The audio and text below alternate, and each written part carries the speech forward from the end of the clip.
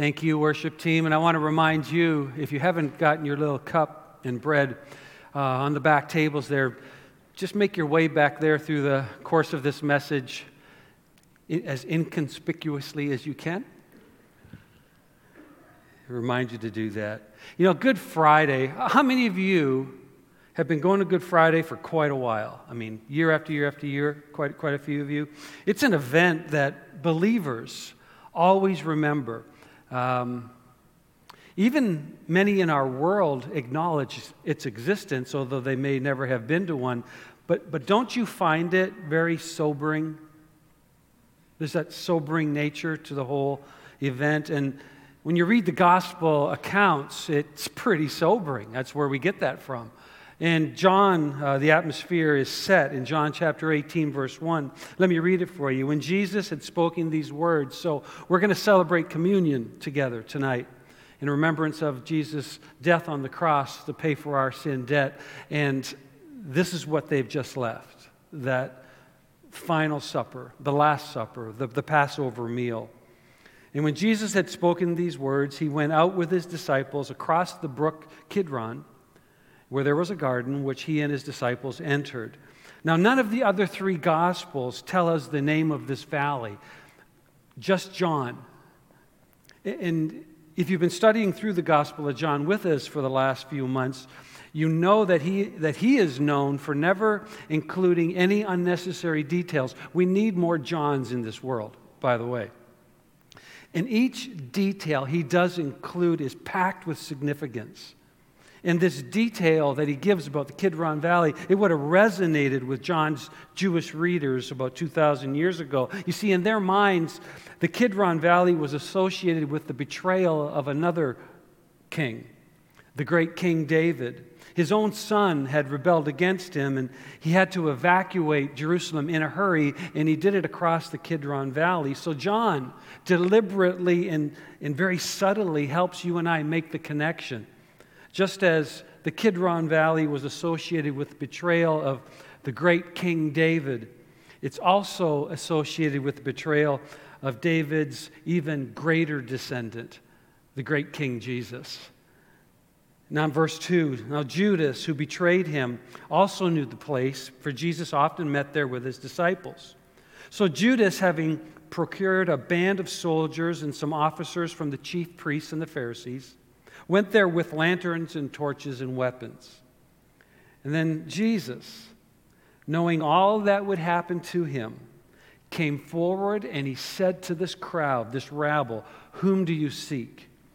Again, none of the other three Gospels tell us that Jesus took this kind of an initiative at his arrest. But John points it out, and he points out that Jesus was not a victim of life's cruel circumstances, but Jesus was an intentional participant in God's plan of redemption for you and for me. He was not a slave of misfortune, but he was the master of world history. And they answered, verse 5, they answered him, Jesus of Nazareth. That's who we're looking for. And Jesus said to them, I am he. And Judas, who betrayed him, was standing with them. And when Jesus said that to them, I am he, they drew back and they fell to the ground. Now, none of the other three Gospels, are you noticing a pattern here? None of the other three Gospels tell us that Jesus said, I am he. Just John. In Greek, it's just two words, I am. It was like a Jewish code for God. It was drawn from the time when God introduced himself to Moses. From that burning bush that would not be consumed even though it blazed like fire. And there are a lot of ideas as to why the crowd fell back when Jesus said, I am. And you probably have your own ideas, and you've thought about it, and you've come up with a solution. Well, John doesn't tell us why. As a matter of fact, we're not told why anywhere in God's Word. But John just points out the irony of this whole situation. The one they came to arrest was the one they fell down before. It's amazing. He really is the King of Kings, isn't he? And he's the Son of God, God's own promised Savior. And that was one of the biggest problems Jesus faced throughout his entire earthly ministry. It's one of the biggest problems that faces you and I today in this world in which we live. People misunderstand what Jesus came to do in the first place. And like many people in our world today, these Jews imposed their own ideas on him instead of listening and letting him speak for himself. People then thought of God's salvation as simply meaning that they'd be able to live free and safe in a land that they controlled. Now, who doesn't want that? Yeah, no hands. I see that. Yeah. We all want this. And people today like to think in the same way of God's salvation as meaning, well, when you come to Jesus, life just gets easier. Have any of you found that to be true? All your problems are solved. So it's not surprising that when these authorities came to arrest Jesus, Peter draws his sword and attacks one of them. It's not surprising at all because that's how he's still thinking in the physical realm. He couldn't understand that Jesus' mission, he couldn't understand it in any other term other than physical deliverance. And it's in response to Peter that Jesus gives you and I one of the clearest definitions of what he came to do. Listen to this in verse 11 of John 18. So Jesus said to Peter, Peter, put your sword back into its sheath. Shall I not drink the cup that my Father has given me? Jewish readers understood this imagery, the drinking from God's cup. You and I, we've kind of lost touch with that. But it's taken directly from the Old Testament where passage after passage refers it to God's holy anger. So Jesus clearly states here what he had come to do. He came to take upon himself the anger, the cup, the wrath of God for your sin and for my sin. A cup that I should be drinking, right? A cup that each of us should be drinking. And God washed away my sin debt. Has he washed away yours? God satisfied his completely just anger against our sin, and he did it with his own blood. And this is the very heart of the Christian gospel. This is the very essence of God's grace. This is why you and I are gathering here tonight on Good Friday. That it is only through the work of Jesus Christ on the cross that he, the completely innocent, took upon himself the full anger of God on the cross for my sin and for your sin. And then we, the guilty, completely guilty, can now be forgiven and saved for all of eternity. It's why we're here. John was there. John witnessed it all go down. And his account then takes us through the mock trial, Peter's denial, all the political maneuvering that went on in the capital city between Jews and Romans, and then Pilate finally washing his hands of the whole mess. And John points out with deep irony what our world's behavior is like towards Jesus. It was then, it's still the same today. First, there's religious irony. The Passover. It was a special Jewish celebration that remembered the Jewish deliverance from slavery in Egypt, right? It was a time when they would gather together and they would anticipate the day when God would send another special deliverer, someone like Moses, to once again deliver and liberate his people from slavery. And this liberator was closely linked to the delivering Passover lamb, which they would kill and they would eat every Passover, anticipating God's next deliverance. And the huge irony that John's pointing out here is that while participating in this lamb killing and lamb eating celebration called Passover, they were at the exact same time actually killing the very deliverer God had sent to them. It blows all categories. There's a leadership irony. John has already told us in his gospel the reason why the Jewish leadership wanted Jesus dead. They thought that he would gain such a following that there would be this rebellion, and it would occur, and the occupying Roman army would put it down, and they'd take back all the control that these Jewish leaders had. They wanted to keep things good with the prevailing winds, with the government that was in place. And Pilate, he's probably aware, completely aware. He's a politician. He's completely aware of their reasoning. He knows what's going on. And so when Pilate offers them the choice between Jesus and another prisoner, his name? Barabbas. Who did they choose? Barabbas. They choose a prisoner who's a convicted rebel. Are you seeing the irony? Luke tells us that Barabbas had been arrested for an insurrection in the city and for murder. This scene drips with irony in verses 39 and 40. But you have a custom that I should release one man for you at the Passover. So do you want me to release to you the King of the Jews? And they cried out again, not this man, but Barabbas. Their hatred for Jesus prompted them to request the freedom of someone who had actually already been convicted of what they feared Jesus would do. And then there's national irony. Pilate presents Jesus to them as their king. And they respond in verse 19, verse 15, we have no king but Caesar. You know they hate Caesar, right?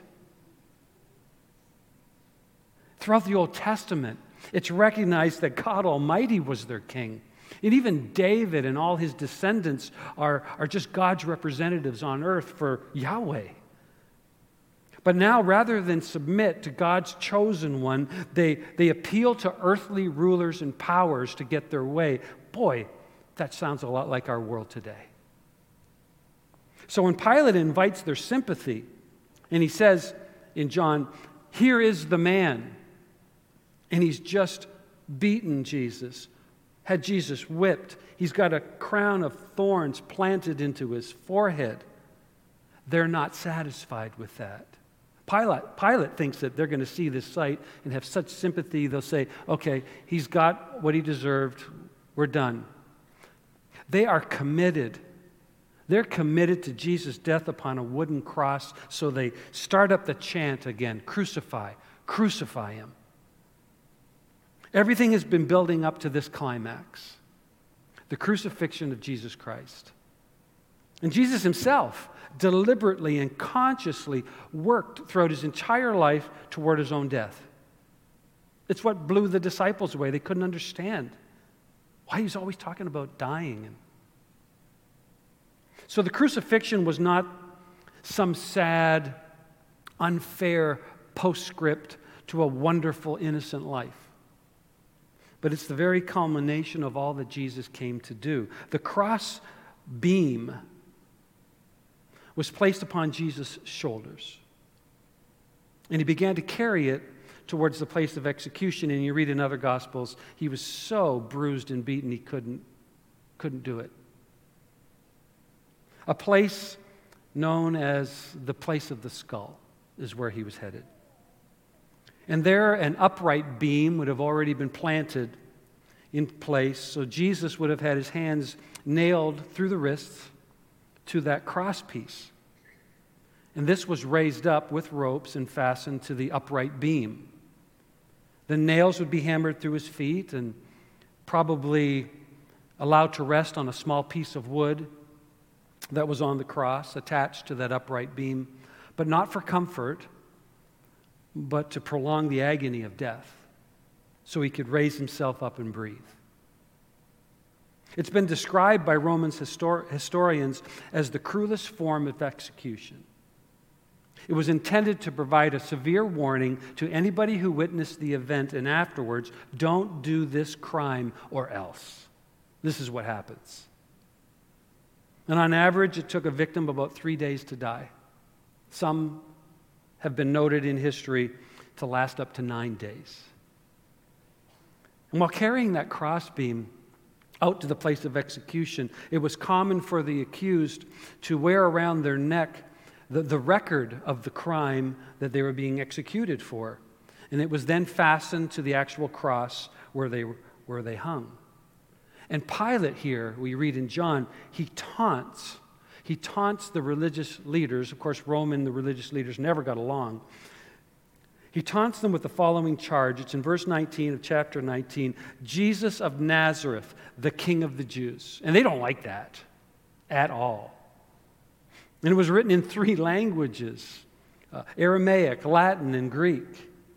And Pilate intended this to be a slap in the face to these troublesome, quarreling Jewish leaders. But John, he sees the real significance in these words. And throughout his gospel, John has been emphasizing how Jesus Christ came to rescue and to save men and women like you and me. And he came to save regardless of our racial, social, even our moral backgrounds. And John sees these words written in languages that anybody in the known world could have understood. They're symbolic of the open invitation of Jesus Christ to everyone. He is King. Not just of the Jews, but of whoever acknowledges him as Lord and Savior. So John also identifies a number of women who were standing close by to witness the scene at the cross. And Mary, the mother of Jesus Christ, is one of them. And I'm going to read the passage, and I want you to notice the loving compassion that Jesus Christ displayed while being in utter agony. Verse 26, when Jesus saw his mother and the disciple whom he loved, which would have been John, standing nearby, he said to his mother, "Woman, behold your son." And then he said to the disciple, "Behold your mother." And from that hour, the disciple took her to his home. And then the King, the Savior of the world, dies. Verse 28, after this, Jesus, knowing that all was now finished, said, to fulfill the scripture, "I thirst." And a jar full of sour wine stood there. So they put a sponge full of the sour wine on a hyssop branch and held it up to his mouth. And when Jesus had received the sour wine, he said, "It is finished." And he bowed his head and he gave up his spirit. Few of us, if any, will fulfill our life's dreams. It's true. So much will be left unsaid, unfinished. There will be regrets and things that we wish we had accomplished but never got around to. But you could never use the words incomplete or unfinished about the life and work of Jesus Christ. He completed everything that the Old Testament scriptures prophesied and promised about him. Even as Jason read those passages earlier from Psalm 22 about the Roman soldiers gambling for Jesus Christ's clothing, the Roman soldiers were doing exactly what God said would happen. And you can see how Jesus himself had this same conscious awareness of being the fulfillment of God's plan for you and for me. Verse 28, Jesus, knowing that all was now finished. So we are reminded today that what took place on Skull Hill was precisely what God had planned from the very beginning of time. Jesus knew it. He had known it all along. And one thing I love about John, again, is that he doesn't waste words. Every detail is significant. And John pointed out in the passage I just read that sponge of wine vinegar was put on the stalk of what kind of a plant? Yeah, you guys remember? Yeah, hyssop plant. Matthew and Mark simply say it was a stick. Luke doesn't even mention it. But John, having stood at the cross as an eyewitness, sees the significance. And so he mentioned it. You see, the crucifixion took place during Passover. And the hyssop plant had a particular link to the Passover celebration. It was the plant that was used to brush the Jewish door frames with the blood of the Passover lamb, leaving the mark of blood that brought freedom and safety to God's people. You see, this is all about the Passover lamb. Jesus is the Passover lamb. As John the Baptist said about Jesus when he introduced him to the world back in John chapter 1, verse 29, "Behold the Lamb of God who takes away the sin of the world." And that Lamb of God cried out, "It is finished." It's just one word in Greek, tetelestai. And our English language can't succinctly capture the essence of this expression. It's got the idea, the sense of something being complete, accomplished. In a legal sense, it's legally paid for. The word has already been used back in John chapter 17 when God the Son, Jesus, prayed to God the Father. In verse 4, he said, "I have brought you glory on earth by completing the work you gave me to do." It is completely paid for. Have you ever had something completely paid for by someone else? Have you?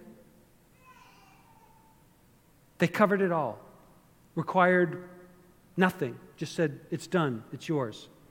How does that feel? And all God's people said, "It feels good," right? It's paid for. How does it leave you feeling? Completely free. Completely free. And we're just talking about the stuff of this life. All that had to be done to rescue me from a death penalty that I owe has been accomplished. People, we need to quit trying to save ourselves. Can't be done. It's already been done. It's finished. It's over. And the words John uses in 1930 literally mean he handed over his spirit. No one took Jesus Christ's life from him. They couldn't. Jesus himself laid down his life for us. Back in John chapter 10, verse 11, he said, "I am the good shepherd. The good shepherd lays down his life for the sheep." They had no idea that it was going to look like this. In John 15:13, he said, "Greater love has no one than this, that he lay down his life for his friends." I mentioned earlier that this is the climactic event that Jesus' whole life and ministry was walking towards. But God the Father has a big surprise, doesn't he? Something that has been hidden up to this point for thousands of years, and it's going to be revealed in 3 days, which you and I are going to return to celebrate this Sunday morning. But now we're going to take a moment, and we're going to reflect. We're going to meditate on the scene at the cross and what it really means. And we're going to remember Jesus Christ dying for the penalty of our sin, what we owe. We're going to take the bread and the cup.